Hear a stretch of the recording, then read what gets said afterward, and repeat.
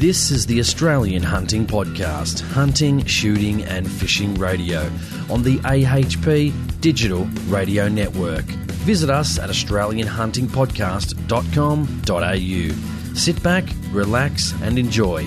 Here's the host of the show, Jason Selms. Welcome back to the Australian Hunting Podcast, episode 110. Thank you very much for joining me. I do appreciate it.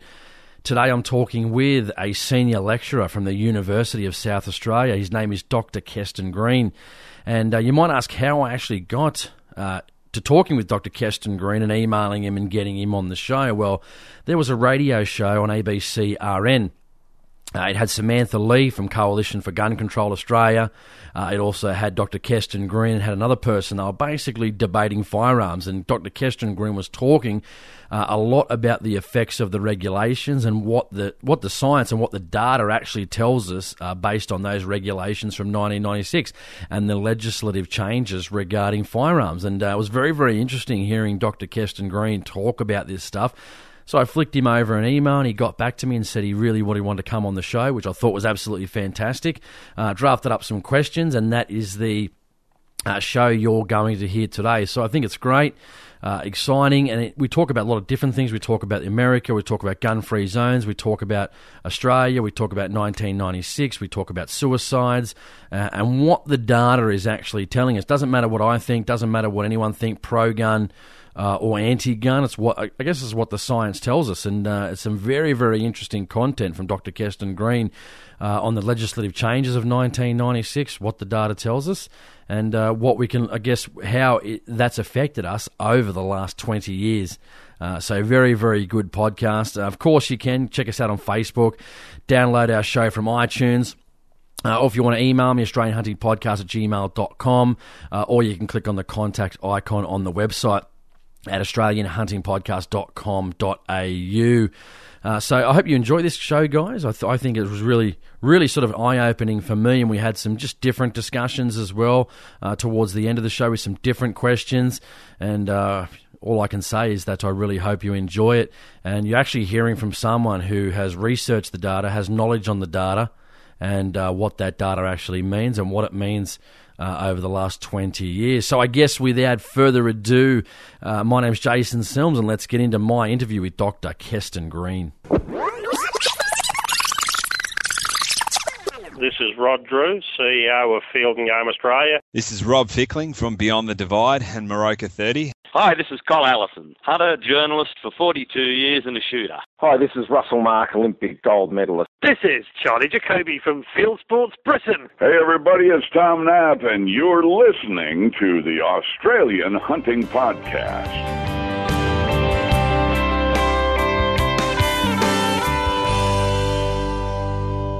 Dr. Keston Green, welcome to the Australian Hunting Podcast. Thanks for joining me today. I've been looking forward to speaking to you for quite a while on some of the regulations surrounding our current gun laws, not only here in Australia but across the world. Thanks for joining me.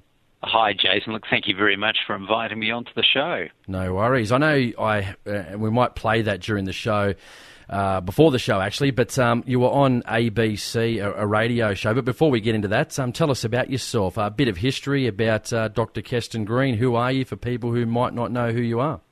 Well, before we get too far into the show, Jason, I'll fess up and admit that I'm a Kiwi of origin. Yep.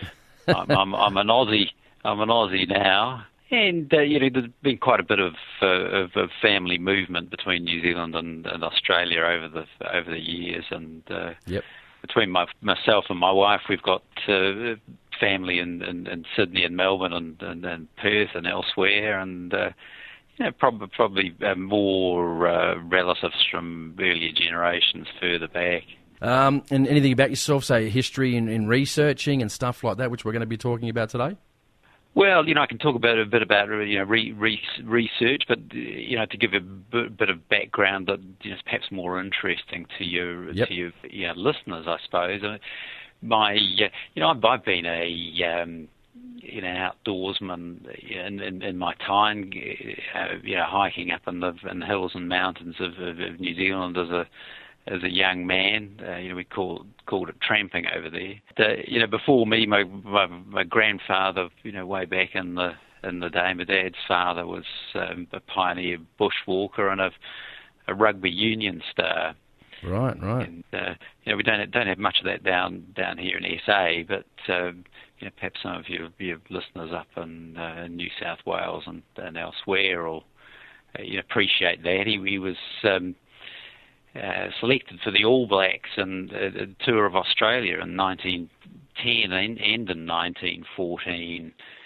But unfortunately or fortunately, maybe I wouldn't be here now if he had toured. But the official story is that he had work commitments and so didn't tour. But my grandmother told me in her 90s that she should have let him go. So I think my grandmother had something to do with that. Yep. Yeah.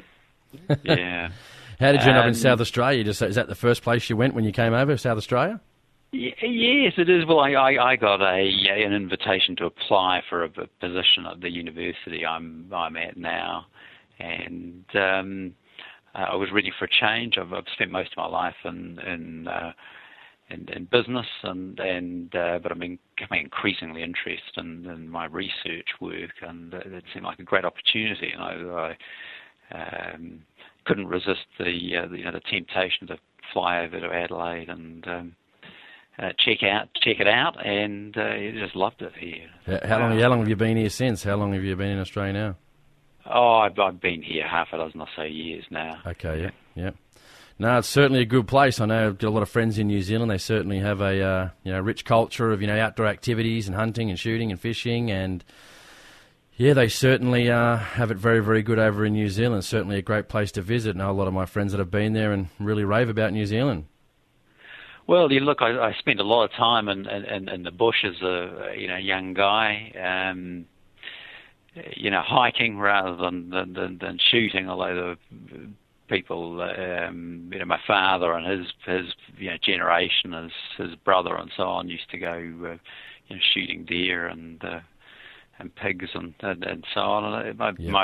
One of my uncles kept the family fed on venison during the Depression, hopping on his bike and biking off into the hills around the suburb they lived in and bringing back a bit to feed the family. Nice. Mate, do you like research work? I mean, it's kind of an interesting topic. I mean, getting into researching the regulations of firearms and laws and stuff like that. How did you sort of get into that type of research area? Well, Jason, just to put you straight on that, firearms research isn't a particular area of mine. It falls under my broad interest in research on the effect of regulations and more broadly forecasting the effects of regulations and so on. So I'm a social scientist. I'm an applied economist. With a particular interest in forecasting and in public policy and regulation, and became relatively recently involved in the firearms regulations.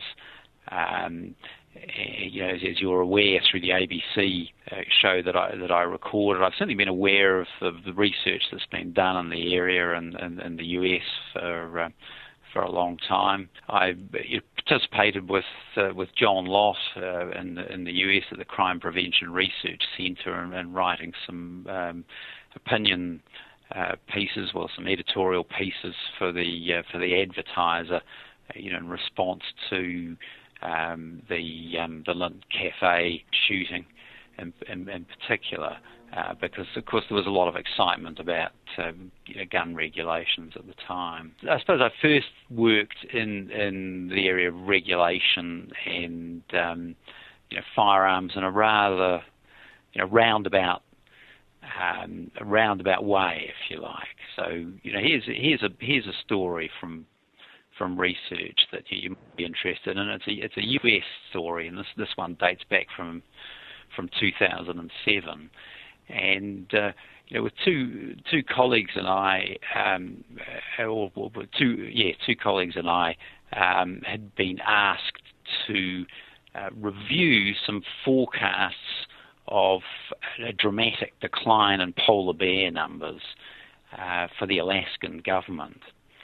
And the Alaskan government were aware that I'd been doing work on forecasting climate, and my US colleague is a world-renowned expert in the area of forecasting, and they wanted us to review these forecasts on polar bear numbers because the polar bear scientists were for another government department providing these forecasts in order to get the polar bears listed as a threatened species under the Endangered Species Act. So, but quite a big deal because there were all kinds of flow-on effects from that. The implications were that if the polar bears are endangered because of sea ice, declines, and we've got to take drastic government action to respond to it. So, we looked at their forecasting procedures, and we found that they'd worked on the assumption that they just sort of accepted the International Governmental Panel on Climate Change's projections of dangerous man-made global warming, and that there would be a decline in the Arctic sea ice as a result of that, and then with a lot of elaborate maths and so on, they said, oh well, that means that the polar bear numbers are going to disappear pretty quickly. So we looked at their methods, and we'd already determined that the dangerous warming forecasts weren't valid. I mean, they weren't based on good science. But even if you put that aside and looked at the procedures that the polar bear biologists used for predicting the population change of bears, we found that they didn't follow as many as 85% of evidence-based forecasting principles. So when you think about it, I mean, if you get on a commercial airliner, you want to know that the pilot is checked off every item on the checklist, right? Yeah, you would. Well, absolutely. You would, wouldn't you? I mean, before the plane takes off. Well, these guys didn't check off 85% of what we know about forecasting. Didn't, or they just didn't want to? Because that's an interesting question you bring up. Well, when you're doing these type of, I guess, evidence-based forecasting, I'm not saying ask you directly, but do people ever try and put you in a position that, well, this is the framing we're going for, you need to try and put your forecasting into this framing, or is it truly independent? Depends on who. I mean, obviously, I'd say it would depend on either who you're working for at this particular stage or who you're forecasting for. But do you ever feel that pressure? Well, we don't accept commissions like that. That's the easy answer. I mean, if there's a particular slant on it, then we're not interested because, we certainly make it very clear that our assessment will be independent, and that we expect to be able to present our findings, whether the client in this case agreed with it or not. And the Alaskan government gave no indication of a particular result they want, which was actually quite the opposite of what the polar bear scientists were given. I mean, the brief that they had and the way they presented it made it very clear that they were there in order to support the polar bear listing. They did with all this elaborate maths. They did it on the basis of as few as 5 years of estimates of polar bear population, and they ignored the most recent year of data, which actually went against their hypothesis that less ice meant less bears, which was rather interesting. And when we asked for the details of their data, they said, we're using it. I don't envy your job sometimes. I don't envy your job, Well, boy, it's interesting, and it's rewarding to take on forecasts that are casually bandied around with the expectation that people should just accept them, that politicians and the public should just accept them on face value, and actually give them some good scientific scrutiny. So, when we looked at the evidence, it was pretty clear that the population of polar bears has been broadly increasing since the hunting of the bears was cut back. So there was sort of more, rigor around, who could go hunting when, and the population, started growing from at least about the 40s or so. And the data's pretty patchy, but it seems pretty clear it's been growing. And what was the result to their liking when you finally gave them the findings, or? Well, we never heard whether the Alaskan government liked it or not. We presented them with the report, where one of my colleagues who was involved in it got to testify at the Senate's hearing on the polar bear listing decision, and the then head of that particular committee was extremely hostile and disrespectful. So he didn't get a very fair hearing. But I think anyone who watched the video or listened to it would have thought, wow, why is she trying so hard to shut him up? Just goes to show when you've got a pre-agenda. Sometimes, not saying they did have one, but when you start to look, if they're going totally against the data, well, you have to ask the question why, I guess. Very interesting. I said, don't envy that job. I mean, it sounds like fun to, look back at, history and find out what's happening with certain things. And I can imagine it's probably quite rewarding. Interesting stuff. I mean, obviously this goes into, I guess, some of our questions, Keston, in regards to firearms. Some very interesting topics I think we're going to talk about today. I'd like to talk about, if you don't mind, using the stats or what information you might have. Does firearms actions? So what I mean by that is semi-automatic, pump action shotguns, those types of things, semi-automatic rifles, etc. Do they have any effect on mass shootings, whether they're committed or not, and if there's any data to back that up at all? The type of actions. Look, we know really that bans and restrictions don't keep the firearms of whatever kind it is out of the hands of criminals and would-be mass murderers. We've had bans on drugs and all kinds of things, and the Americans had their prohibitions on alcohol and so on. But of course, that didn't stop people getting hold of them. So, the major effect is, just as with all other kinds of regulations, the major effect is that ordinary law-abiding people are restricted in their activity. After all, they're the ones who follow the laws, obey the laws, no matter what they are. Whereas the criminals aren't really interested in that. So, we hear all the time, and I've heard it many times in personal situations. The no one needs this particular kind of action, or no one needs a firearm that can fire, has a magazine this size, or has a semi-automatic action and so on. And it's just not logical. I mean, it's never, and it's certainly not a good basis for public policy. It's never hard to find groups of people that think that other people should be forced to conform to their opinion of how the people should live their lives. Think of examples. No one needs a car with an engine of more than 1.5 litres.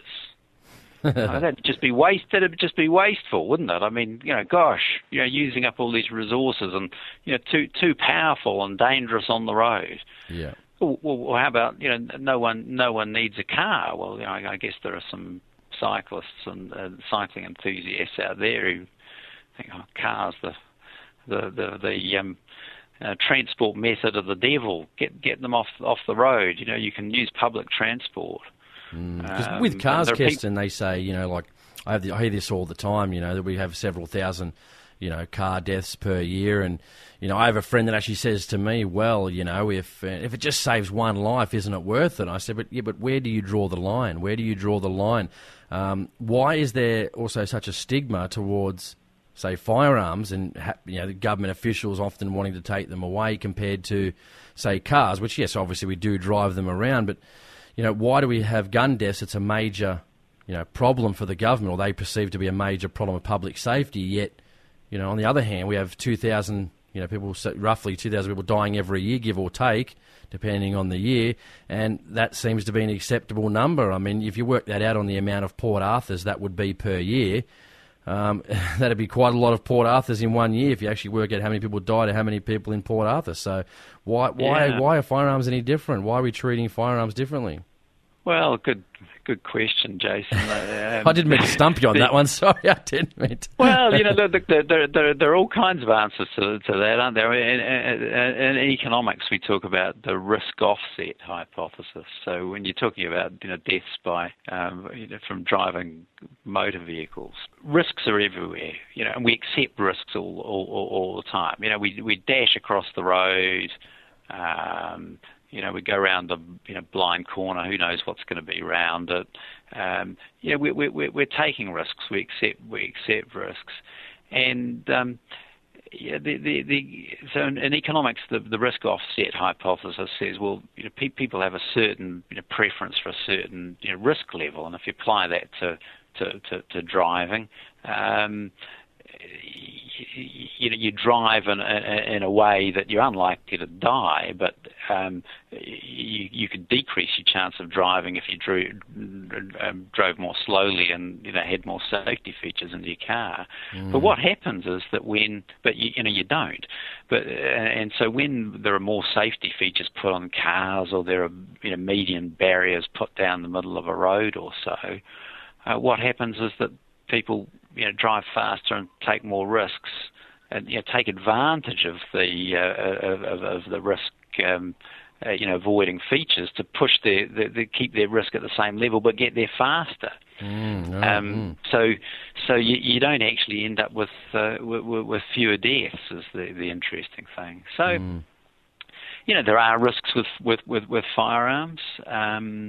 In the scheme of things, as you say, there are certainly fewer people affected by them than are affected by car accidents. But another reason is because of the treatment in the media, and the media are generally very unsympathetic, but also perhaps I think more because it's more dramatic to talk about guns and accidents or violence with guns than it is to talk about a car crash. Drop everything. The SSAA Shot Expo is coming, showcasing the shooting industry's commitment to ethical hunting and conservation. With safety seminars, workshops and gun dog demonstrations, an indoor shooting range, activities for children, prizes for the whole family. The SSAA Shot Expo just keeps getting bigger. Rosehill Racecourse, Sydney, June 25th and 26th. Supported by Swarovski, Winchester and ATN Night Vision. Book online or pay on the day. Visit shotexpo.com.au. G'day,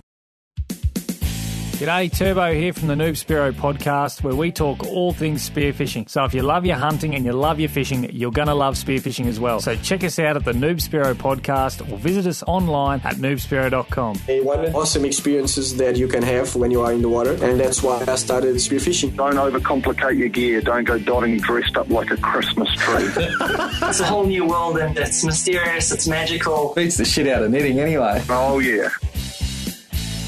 I wanted to talk about, obviously you'd be aware, being a researcher, the laws changed, 20 years ago, I think, this year, 1996. Have the Howard laws made a contribution at all into reducing gun deaths, not only from Australia, from Australian point of view, I should say, considering New Zealand, Canada, which we spoke about before, Switzerland, they don't have these type of restrictions. So has John Howard's gun reforms reduced gun deaths in this country?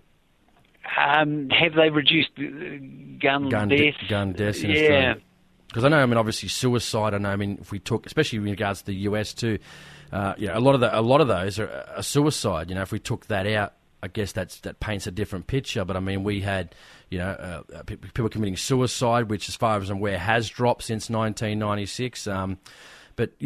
Have we reduced? Sorry, you go on. You're probably better off answering the question. It's kind of a loaded question, isn't it? Because it assumes that regulating and confiscating guns, might reduce gun deaths, but so it rules out the idea that laws restricting gun ownership might actually increase gun deaths. Okay, and it turns out this is more in accord with the research. But if you believe that gun control is a good idea, you can find comparison countries with gun death statistics that seem to support your belief, and we do hear a lot of those kinds of comparisons in the media. But if you believe that gun control makes law-abiding people more vulnerable to violence from criminals and terrorists, you can find comparison countries that support that belief as well.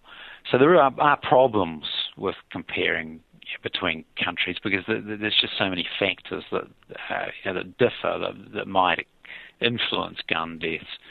So it's fairly speculative to try to untangle the influence of just one factor, gun laws, when you're comparing statistics from countries that can be really quite different. So, and also you've got to worry about, to what extent do the laws change behaviour, or are the laws a reaction to behaviour? So, cause and effect problems there. Getting down on a basic level, though, since 1996, from the data or from the information you might have researched, has there been a noticeable difference? we took away, what was it, 650 or 750,000 firearms off the law-abiding. At a cost of $500-600 million, I think it was, whatever it may have been. And has there been, since doing that, has there been this wow factor of things that have happened that have really made people walk down our streets and be any safer than they would have been if we hadn't have taken those, or John Howard hadn't have taken that position in 1996? As far as the stats go, it's a complex business to compare stats between countries, and you can make arguments going either way, as I've suggested. So that's why the US data are so useful, because there are fewer factors varying between the US counties and the states, and there are so many jurisdictions and changes in the regulations, the firearms regulations over the years. You can make valid comparisons of the effects of different firearms regulations.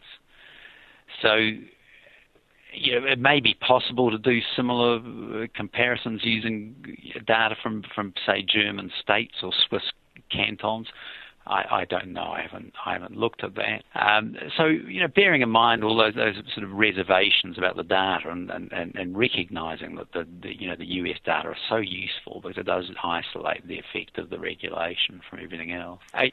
Comparing with New Zealand is more reasonable, because Australia and New Zealand have got similar histories and culture. We're both physically isolated island nations in the same part of the world. And a lot of people don't know that the Commonwealth of Australia Constitution Act of 1900 lists New Zealand as one of the colonies that could be included in the Commonwealth. So we're pretty close. And as you know, New Zealand doesn't have the same restrictions on semi-automatic rifles and pump-action shotguns as we do in Australia. And they don't have the same requirement to register individual firearms. So what do the statistics show? They show that New Zealand has a remarkably similar firearm suicide rate to ours, and the trend in both countries has been down, both before and after the law changes here. Yeah, exactly. Yeah. And the picture is similar, with respect to firearm homicides as a percentage of all homicides. The trend in both countries broadly down. Rates have been similar both before and after law changes here. So in other words, there's no evidence that the onerous restrictions that we've had imposed on gun ownership in Australia and the mass confiscation of the gun lead to any lower firearms homicides rate than in New Zealand. Relatively relaxed regulation. So big pain for law-abiding Aussie gun owners, and with no evidence of any gain. I know there was the homicide rate or with the firearm was dropping before 1996. That's steadily continued that trend downwards. The homicide rate, yes. Yeah. Well, as steadily as these things can do. I mean, the numbers are very small, aren't they? But the trend has continued down. Yeah. I was just going to say then. Well, I mean, I don't want to talk about hypotheticals because I know you're a researcher, and I'm not sure if this is, you're sort of interested in answering this question. But I'm wondering why, like before 1996, obviously we had several shootings. I mean, New Zealand hasn't had one since. Is there any? I mean, is there any data to show any reason why we think we have not had those types of mass shootings since? Is it educational, do you think? I mean, I know this is probably a hypothetical question and more of a personal thing, but do you think there's any reason why we haven't had one? I mean, I don't think it's the laws. Any reason why someone hasn't been able to get access to a certain firearm, thinking they can't get access to a certain action of firearms, so therefore we've prevented mass shootings. I mean, I think that's pretty absurd. So do you have any ideas, do you think, or any you'd like to share, that reason why we haven't had any? Well, it's not that we had a lot of mass shootings before, is it? I mean, there's something that happens very, very infrequently. So, luck might have something to do with it, mightn't it? I mean, you certainly couldn't rule out luck or random variation. All right, good. Going on to number 3, we got why people, why do you think a lot of people have the wrong impression about firearms in general? I mean, there's been a push, especially since the US presidential race, especially Keston right now. The Second Amendment is a hot topic. We've got the Democrats trying to take away people's firearms, Hillary Clinton, etc., saying she'd remove these firearms. In Australia, I think we have a very, somewhat the people that count, I guess, have a good, opinion of firearms. Obviously, some of our government officials don't.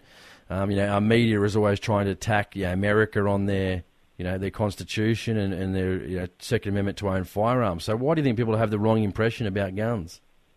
Oh, well, you'll notice, I'm talking about the American situation, that the Democrat contender who's in front at the moment after New Hampshire, Bernie Sanders. Yeah. Yeah, who is not wanting to take guns away from people. I mean, he comes from a state, Vermont, that where gun ownership is very much valued, and so he's not about to try to undermine that. But look, most people here in Australia aren't around guns much these days, and people live in cities to a great extent, and they get their information on guns from the media, and so a lot of gun owners must be listening to the reporting on the opinions on TV and radio and newspapers and think, well, that doesn't really sound right. It doesn't sound like me and the people I know who are gun owners. But for the other people who aren't gun owners,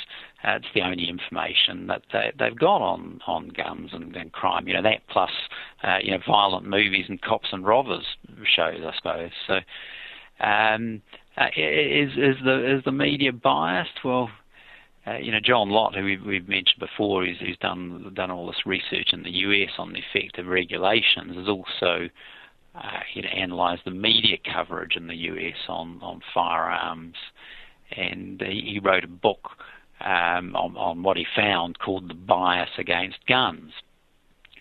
And the subtitle runs, Why Almost Everything You've Heard About Gun Control is Wrong.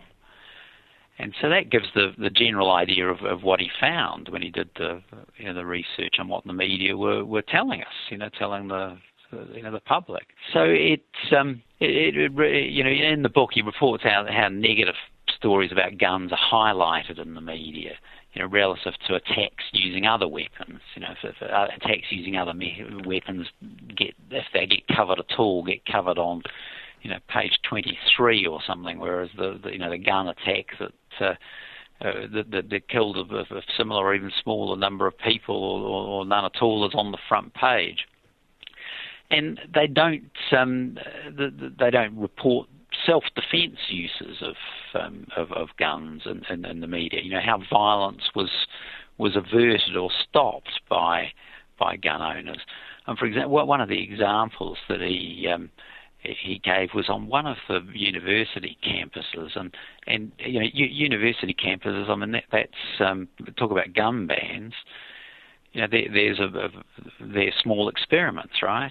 University campuses in the US are banned by federal law in effect from having people with firearms on them. So of course the bad guys think that doesn't apply to them.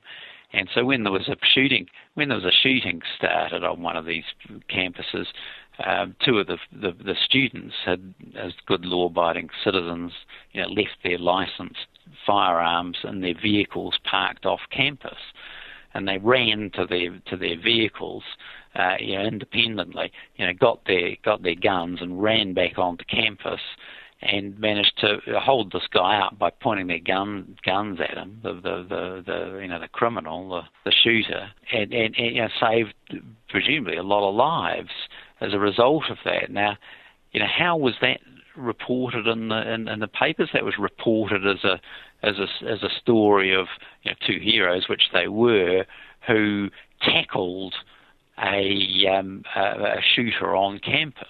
Right, so there was no mention that that shooting was brought to a stop by, these two guys who were law-abiding gun owners who'd had to run off campus to get their weapons. So, I suppose, I shouldn't have been surprised. I mean, like everyone, like most other people, I was dependent on the news for, what I thought about guns and how dangerous they were and all the rest of it. But I shouldn't have been that surprised, really, that restricting people's freedom to own and use guns is a bad thing. Most of us don't tend to think much about regulations that don't affect us, directly. And, we're even a bit inclined to think, well, other people need regulating. All those other people out there, they're not necessarily going to behave the way I think they should unless the government regulates them. But the conclusion that regulating gun ownership and use actually harms the general welfare, actually makes people worse off, is consistent with the evidence from my own and other researchers' work on the effects of regulations of all different kinds. So it's not like gun regulations are a special case. Regulations do tend to harm people rather than benefit them. Very interesting. I'm going to go on to counterintuitive, but challenging. Dr. Green, have you had any experience of the firearms regulations that came in under the Howard government? Well, I've had some. My boy in his mid-teens, had these impulses as boys do, and said, well, he must have been something he's reading, and said, why don't we get an air rifle so we can go shooting rabbits? So I ignored him.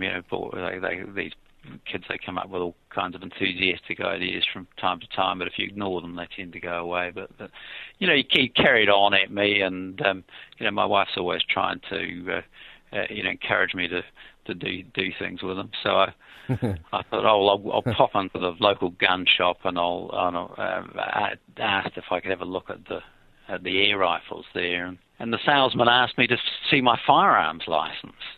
That's not what I was expecting. I said, well, look, I'm just wanting to have a look at an air rifle for my son. And he explained politely, of course, that I couldn't handle any kind of firearm in the shop, and certainly not buy an air rifle without a firearms license.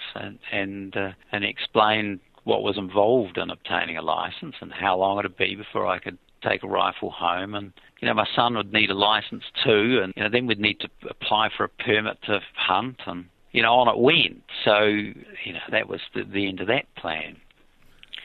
Right. So that was it wasn't what I was expecting. When I was a kid, it was. You must have been hanging out in New Zealand too long, too. Yeah, well, that's where I grew up, and it was the same here. I believe until the 96 regulations. But young kids would have access to air rifles when I was growing up, and young kids. I mean, there's Daniel Boone shot his first bear at the age of 12. Annie Oakley started hunting at 8. There were air rifles around. I mean, they weren't a big deal. I can't remember hearing about any air rifle injuries, and we didn't need to be told that we had to be careful with a loaded gun. I can remember plenty of injuries from other things, from falling off push bikes, and occasionally you'd hear the story about a hunting accident, but more often you'd hear about people being washed away in flooded rivers and so on. You wouldn't believe an air rifle in Australia, Keston, is classified as in the same category as a shotgun, would you? It's unbelievable, really. I just did not expect to have anything other than be able to walk in and say, oh look, what's a good air rifle for my son? Oh, here we are. That's great. You can have it for his. You can have it now. I just didn't expect that. So. There we go. So it was an education for me, and after having gone through that experience, but also because I had by this time I was very aware of John Lott's research because on the effect of gun regulations, because it's in my area of interest of regulation. So when the 2014 Senate Legal and Constitutional Affairs References Committee, you held an inquiry and with the rather convoluted title of the ability of Australian law enforcement authorities to eliminate gun-related violence in the community. I thought, well, this sounds like an effort to restrict, regulate the firearms, restrict access to them even further. So I thought, well, more restrictions on people's recreational pursuits, less abilities for self-protection and so on. So I asked John Lott if he'd be willing to make submissions to that inquiry, and I think it's probably when we first got in touch. Perhaps we've been in contact before then, but so he I was able to get his submissions into that, and he made oral submissions to them. Yeah, he also rang up too as part of the. Yeah, that's right. And made the audio submission as well. Yeah. Yeah. So that was good, and then so I was interested to see that when the report was finally released in 2015, it recommended that state and territory governments investigate ways to reduce the burden of firearms regulation. So I would hope that John's work had some influence on that, and as a result of that, that involvement, he asked me to become a senior fellow of his Crime Prevention Research Centre, and that's how we got involved in writing together pieces for the Adelaide Advertiser. Did we, going on to number 8, did we have a high gun homicide rate prior to 1996, and obviously before the implementation of those new firearms regulations of 1996? Well, it's interesting, that you're asking the question in that way, because you're asking about a high gun homicide rate, with the emphasis on gun, as if there's something especially bad about being killed by a gun rather than the punch to the head, one punch to the head, as we've been hearing a lot about over recent years, or being hit with a hammer or a baseball bat, or being stabbed with a knife. There are lots of ways that people can and do kill each other, and so the relevant question for policymakers should should stop obsessing on the weapon used and start looking at the total homicide rate. And when you do that, it opens up the possibility that firearms might actually be useful for self-defence. If you ask the question about in terms of gun homicides, then that closes off that whole option. It's I think we're quite a way away from thinking of firearms in that sense here now. I suspect, but it's very well. It does come up. People raise it. I mean, how do you defend yourself against someone who's bigger, stronger, and with bad intent, no matter what they're armed with, and if you're if you're weaker and not so well, if you're weaker and less aggressive, then grannies, little old men, young women, and people who are weaker for whatever reason, the best form of self-defence they can have is a handgun, isn't it? I was wondering why the government took the position that no to self-defence, like somehow, not having any forms of, even not talking about firearms, Kirsten, talking about even just, tasers or some type of non-lethal force, pepper spray. I always wondered why the ideal position for government officials, for us, is to not have any form of self-defence. And I think, this is what the Americans don't like either, being told by people like, Barack Obama, Hillary Clinton, etc., you don't need these types of firearms, or even Malcolm Turnbull, Tony Abbott. Well, you don't really need those types of firearms, yet all their staff are all armed and he has armed protection. So people don't really like that sort of thing, especially in the States. They don't like being told, well, you can't have this, but we'll have 10, 15 people armed around us to keep us safe. From what I spoke to a few American people just recently, it quite upsets them, actually infuriates them. To know that, we can impose our restrictions on you, but those restrictions won't apply to us. They just won't stand for it. Yes, I'm not quite sure why people don't get so excited about that. Hey, you don't need a gun. You don't need a gun for self-defence, they say. Well, if you look at Jill Maher in Melbourne, who was raped and murdered by a 22-time rapist, I'm sure she would prefer some type of self-defence, whether it even if been pepper spray. I'm sure that might have, she still might be alive today. But, according to the government and the media, we've got great gun laws, yet every single day... Well, John Lott's, research in the US, shows that it's...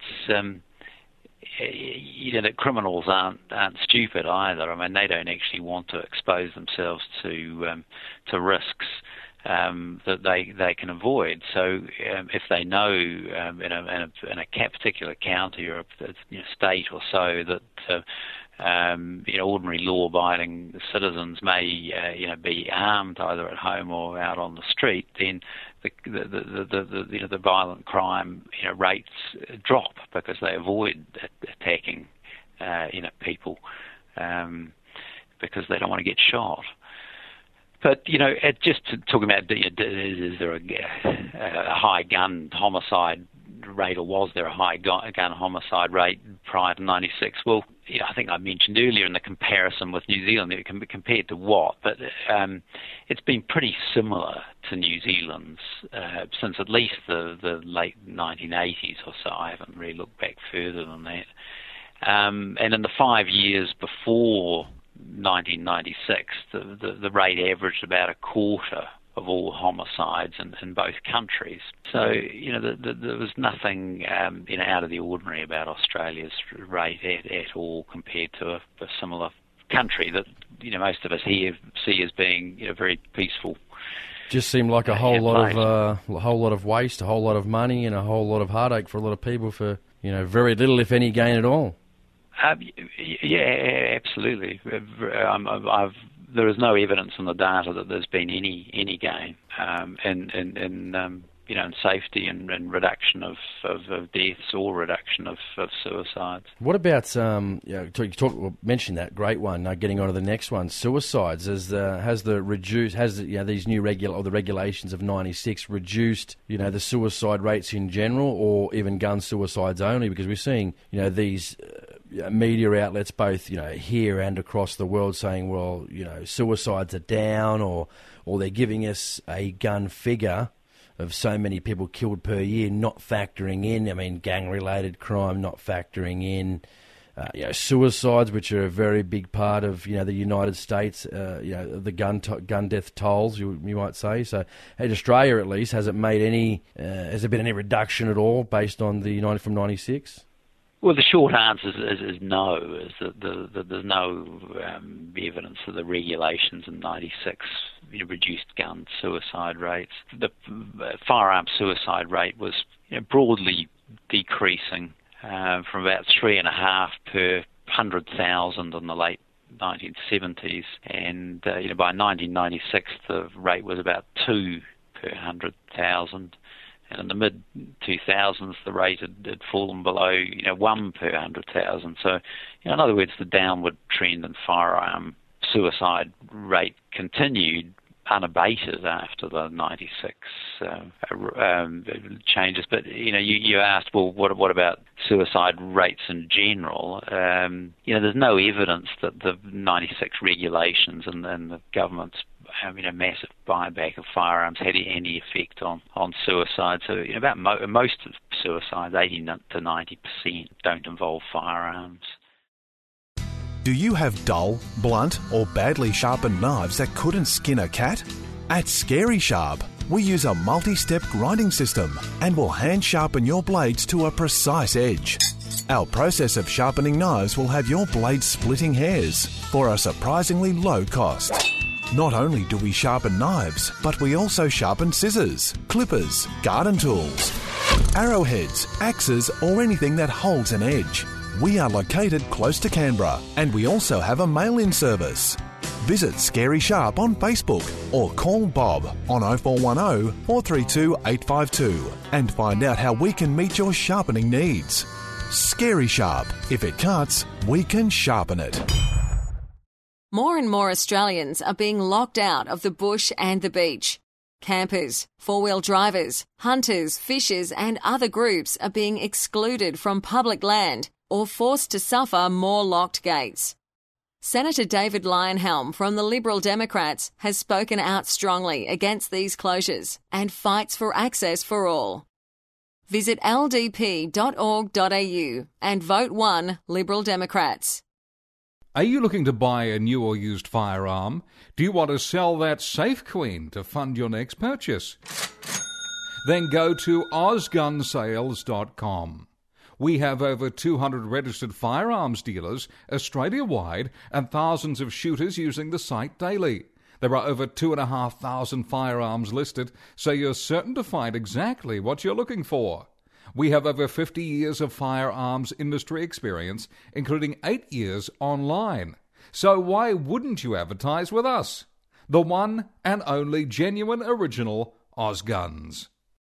I just can't see looking at it from a common sense point of view that, reducing a certain type of firearm somehow would reduce suicide. I think that was mentioned during your ABC interview. I think our very good friend Samantha Lee, well, she's not really my friend, but Samantha Lee from the Gun Control Australia was on there talking, I think, about suicide as well, and stuff like that, and saying, well, these things, have helped, but I can't see how, banning a certain action of firearm would reduce homicide. I mean, if people were going to kill themselves, Keston, wouldn't they just kill themselves with a firearm, any firearm, if they were going to do it? Well, 80 to 90% of people who've killed themselves in the past haven't used firearms. I'm not sure that it's really a desirable way for people to kill themselves. Again, but you're right. I mean, if some people do want to kill themselves, and it's very unfortunate. But how they do it is. There's no evidence that restricting firearm access decreases either gun suicides or suicides overall. This is a very interesting one. I mean, I probably presume John Howard said he wants to get these firearms off the street. We want to stop mass shootings. This is what we're hearing in the States. So I guess question 11 here: has the restrictions because we would presume, that if we got registration, which obviously I'm being a bit facetious here, but having registration would stop firearms being stolen, would stop firearms getting into the hands of criminals. Has the restrictions on the law-abiding citizens had any effect on criminals being able to get their hands on firearms? I mean, the Senate committee hearing on banning of semi-automatic handguns, they found that there's no evidence to show that the firearms are being imported into the country. So have criminals in any way, shape or form, I know the answer to this anyway, but have had any trouble getting their hands on firearms, Keston? Well, the news media stories tend to suggest otherwise, don't they? I'm certainly not aware of any good evidence that the regulations have stopped criminals getting their hands on firearms. To draw the parallel with drugs and other criminal activities, it doesn't stop that, does it? I mean, criminals find ways. Not just these days. People of mechanical engineering skills have always been able to build these things. But if you can smuggle people into the country, you can smuggle drugs into the country more successfully than people these days. But you could smuggle firearms in. The would-be mass murderer at the Lint Cafe. His firearm wasn't legal, was it? It wasn't registered. It wasn't. He had a pump-action shotgun, which was banned in 1996. So where did he get this type of firearm? How did he get that? And he didn't seem to me to be a criminal mastermind or anything. I mean, he seemed quite deranged, didn't he? And all over the place. So someone who at least on the face of it seems quite ineffectual, is able to get hold of an illegal firearm. Yeah, I mean, he wasn't the smartest guy. I mean, he did, from all the counts of the media and police, I mean, he fell asleep on the first night and woke up when, a quarter to half the people were trying to escape through the door. So right, and then started shooting. That detail. Well, and presumably, I mean, he was a guy that was on the list with the police and security. People. He had a violent criminal history, and he was making all kinds of terrorist type statements. So the firearms regulations didn't stop him from getting hold of a gun illegally. And who else is going to be more closely watched and monitored? I mean, do we all of us need to be more watched and monitored than he was or should have been? Didn't stop the Paris terrorists from arming themselves with illegal weapons. I don't suppose they had firearms licenses, did they even? Well, they had fully automatic weapons, which were banned in France. So. Right, Kevlar, clothing, they sort of, which is kind of good for us, I guess. I mean, they sort of meant business, whereas, Man Monis in the Sydney Cafe, probably not the most educated guy out there. Otherwise, people, and I've heard this, Keston, people say to me sometimes, and we spoke about this before, well, if he had had one of these types of firearms, that were banned in 96, well, he could have shot more people. And I said, well, he did have that firearm. He did have that pump shotgun. He just, we were lucky. There's no other, we were lucky. If he wanted to go in there and unload that magazine on that pump shotgun and continually reload it and shoot as many people as possible, that's what he would have done. But thankfully, he didn't do that. I think it was more of a stunt, but unfortunately still, 3 people still lost their lives. And, now the government, doesn't want to give several, 100 pages of the report, doesn't want to give that as freedom of information. So I guess it's kind of interesting why the government doesn't want to give, information about what happened that day. Like, we the taxpayers have a right to see that information, in my opinion. Mm-hmm. It's kind of interesting. What are they hiding from there? That's the question.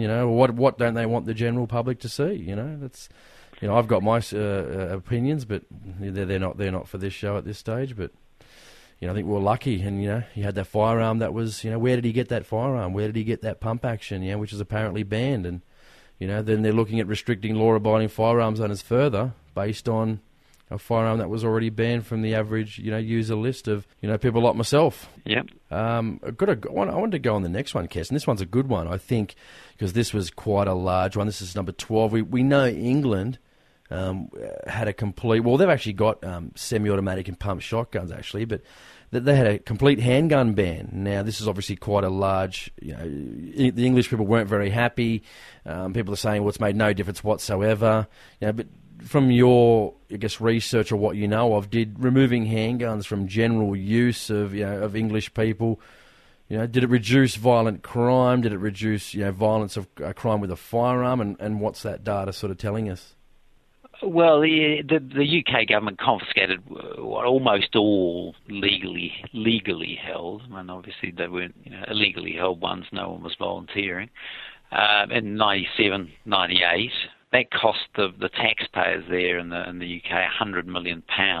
And since then there seems to have been an increase in homicides with pistols. Okay, and interviews with firearms offenders found that most of them were using handguns. So why is that? Well, perhaps it's because handguns are likely to be the most effective means of self-defense in most situations. So if you're restricting handgun ownership and use the ability of law-abiding people to defend themselves against violent, illegally armed criminals and terrorists is reduced. Very interesting, I know. Yeah, it's been a hot topic. I mean, I think there was an article on one of the news outlets from England over in the UK there, and people saying, well, should they be able to get their handguns back? And I think, on the poll, it was a sort of a resounding yes. I mean, they're Olympic, competition shooters have to basically, for pistols, have to go to another country to, partake in their chosen sport just to represent England. I mean, what a kick in the face that is, trying to represent their country to get them an Olympic gold medal or an Olympic medal of some description, and, what a kick in the face. Yeah. Yeah. And I want to talk about one more thing, it's not on our list of questions here, but, we're talking about mass shootings in the States and, having these, gun-free zones, and if you got any offhand, if not, it's fine. But we see, Hillary Clinton and especially her saying, well, we need to, more gun-free zones, or we need to get these firearms out of gun-free zones. But we know criminals don't really subscribe to not carrying a gun when there's a sign on a school saying don't bring a gun in here because they're criminals. They're about to do something silly. So, I mean, in saying that, what's the answer to that? What's the answer to that? People say, well, should we arm people? Is there more of a chance of people being, killed in these gun-free zones, which is what we've been seeing, and these gun-free zones being a target for criminals? I mean, copycats seeing themselves in the media. I think the media has a lot to answer for in regards to that, and televise and make these people into sort of, somewhat celebrities of this gun crime. And does it make sense that they would take guns and commit mass atrocities in these places where they're not allowed to have firearms? Well, that's right. I mean, they're a natural experiment, aren't they? I mean, gun-free zones and countries that ban guns. An Ireland banned guns or handguns, and their violent crime rate increased after that. And looking at where the mass shootings are in the US and elsewhere, they are in the gun-free zones. I mean, all of France is obviously a automatic weapon-free zone if you're a private law-abiding citizen. So anywhere, I suppose, or anywhere away from where the French police are likely to be. But in the US, it's the places that deliberately ban firearms, and so there are the regulations about universities and schools. So it's well known that there's no one law-abiding citizen is going to have any firearms there to defend themselves. But also, other private places decide to ban guns. So the Colorado shooter Holmes, I think his name was. Yep, well, James Holmes, I think it might have been. Yeah. So he was evidently mentally ill, or that's the plea, I understand. But he was, he killed a lot of people in a cinema. Did he go to the closest cinema to him? No. Did he go to the biggest cinema that was in the area, nearby? No. He went to the closest cinema that had signs posted up saying no guns. So he wasn't. He was making a rational calculation. He wanted to, go somewhere where he could keep on shooting for as long as possible. I don't know. Maybe even thought he could, survive and leave. But he knew that there wasn't going to be any law-abiding citizen there who could stop him. I just wonder why. Is there any particular reason? Do you think? I mean that is there any data surrounding that? Why is it, a breakdown in society in the States? Is it, a very small amount, in the grand scheme of things for these mass shootings? I mean, I think there was an interview with he was fairly anti-gun, Piers Morgan on CNN, and he was being taken to task by a guy called Ben Shapiro on, these, as you said, people like places like Chicago, Washington D.C., having these, basically gun-free zones and places where you can barely even own a gun or not have concealed carry permits, having the highest gun crime. And, why Piers Morgan in particular was concentrating on mass shootings, which really was less than 1%, according to what I heard on watching the video from Ben Shapiro.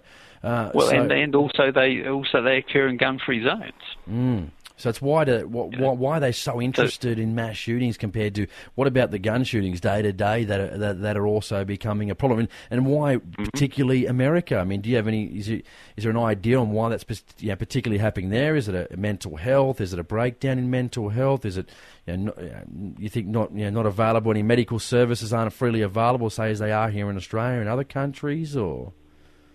Well, the US rates, aren't, it's not like it's the worst place in the world for these kind of bit of a myth for a starter.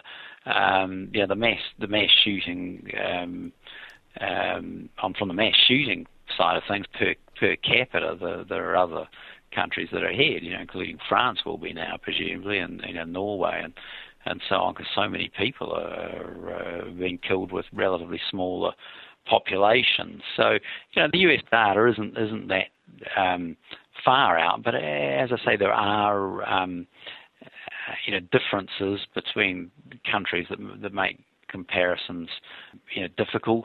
In the US, a lot of the shootings more broadly are sort of inter-ethnic community shootings. Those kind of situations aren't necessarily the case elsewhere, but the key point is that where law-abiding citizens are restricted from owning firearms, they aren't able to defend themselves, and violent crime rates are higher. So, gun restrictions, gun regulations increase violent crime; they don't decrease it. And that's what the best evidence shows. And it's a very strong and very important finding for public policy. I was looking at that just a couple of days ago on the statistics, sort of what's been happening over the last 100 years in the States, and from what I was reading, hopefully that information was legitimate. Firearms homicides been dropping steadily for the last 100 years. So again, I know. Well, it's also. The homicide rates have been dropping. Again, you got to talk. It's the total homicide rate that you should be interested in, rather than how people are. True, I see where you're coming from. Yeah, it certainly makes sense. And the homicide rates in the US have been decreasing strongly. After the states started to observe the Second Amendment and to reintroduce the rights to carry concealed firearms and so on, because the period of really heavy violent crime in the US was when restrictions on firearms were greatest. Wow, I know, it's certainly very interesting. I mean, we have countries like Mexico who. People say, well, it's a third world country. So, similarly, they're probably not happy with that statement, but, very little private gun ownership, Keston, in Mexico, yet they have, roughly 30,000 deaths per year. So, again, just looking at other countries and, You know, I mean, but they say, well, you know, America's a westernized country, and is more civilized. And I thought, well, you know, I guess Australia too isn't borderline by, you know, Mexico at the bottom, obviously Canada at the top. You know, the issues, people coming over the border, etc. You know, the African American gangs. You know, we just really don't seem to have. We have our own issues, but we just don't seem to have that sort of, you know, that cultural aspect. How about comparing us with New Hampshire in the US, where they've just had the primary? Now, you know, does New Hampshire stand out to you as a place you've heard about a lot of gun crime and murders and mass murder? Well, I went through there one time, New Hampshire. Seemed quite nice. Right. Well, you know, it's a leafy New England, place, and prosperous and all the rest of it. Well, they don't have any gun laws, or almost none. You know, so there aren't any restrictions, regulations on gun ownership there to speak of. Right, you know. So if you're a resident, I don't know whether they even ask for citizenship, evidence. You're entitled to buy a firearm. You use them and carry them, within the law. I've been throughout there quite the US. I've been there, about 5 times over the last 15 years. I'm 34 now, so.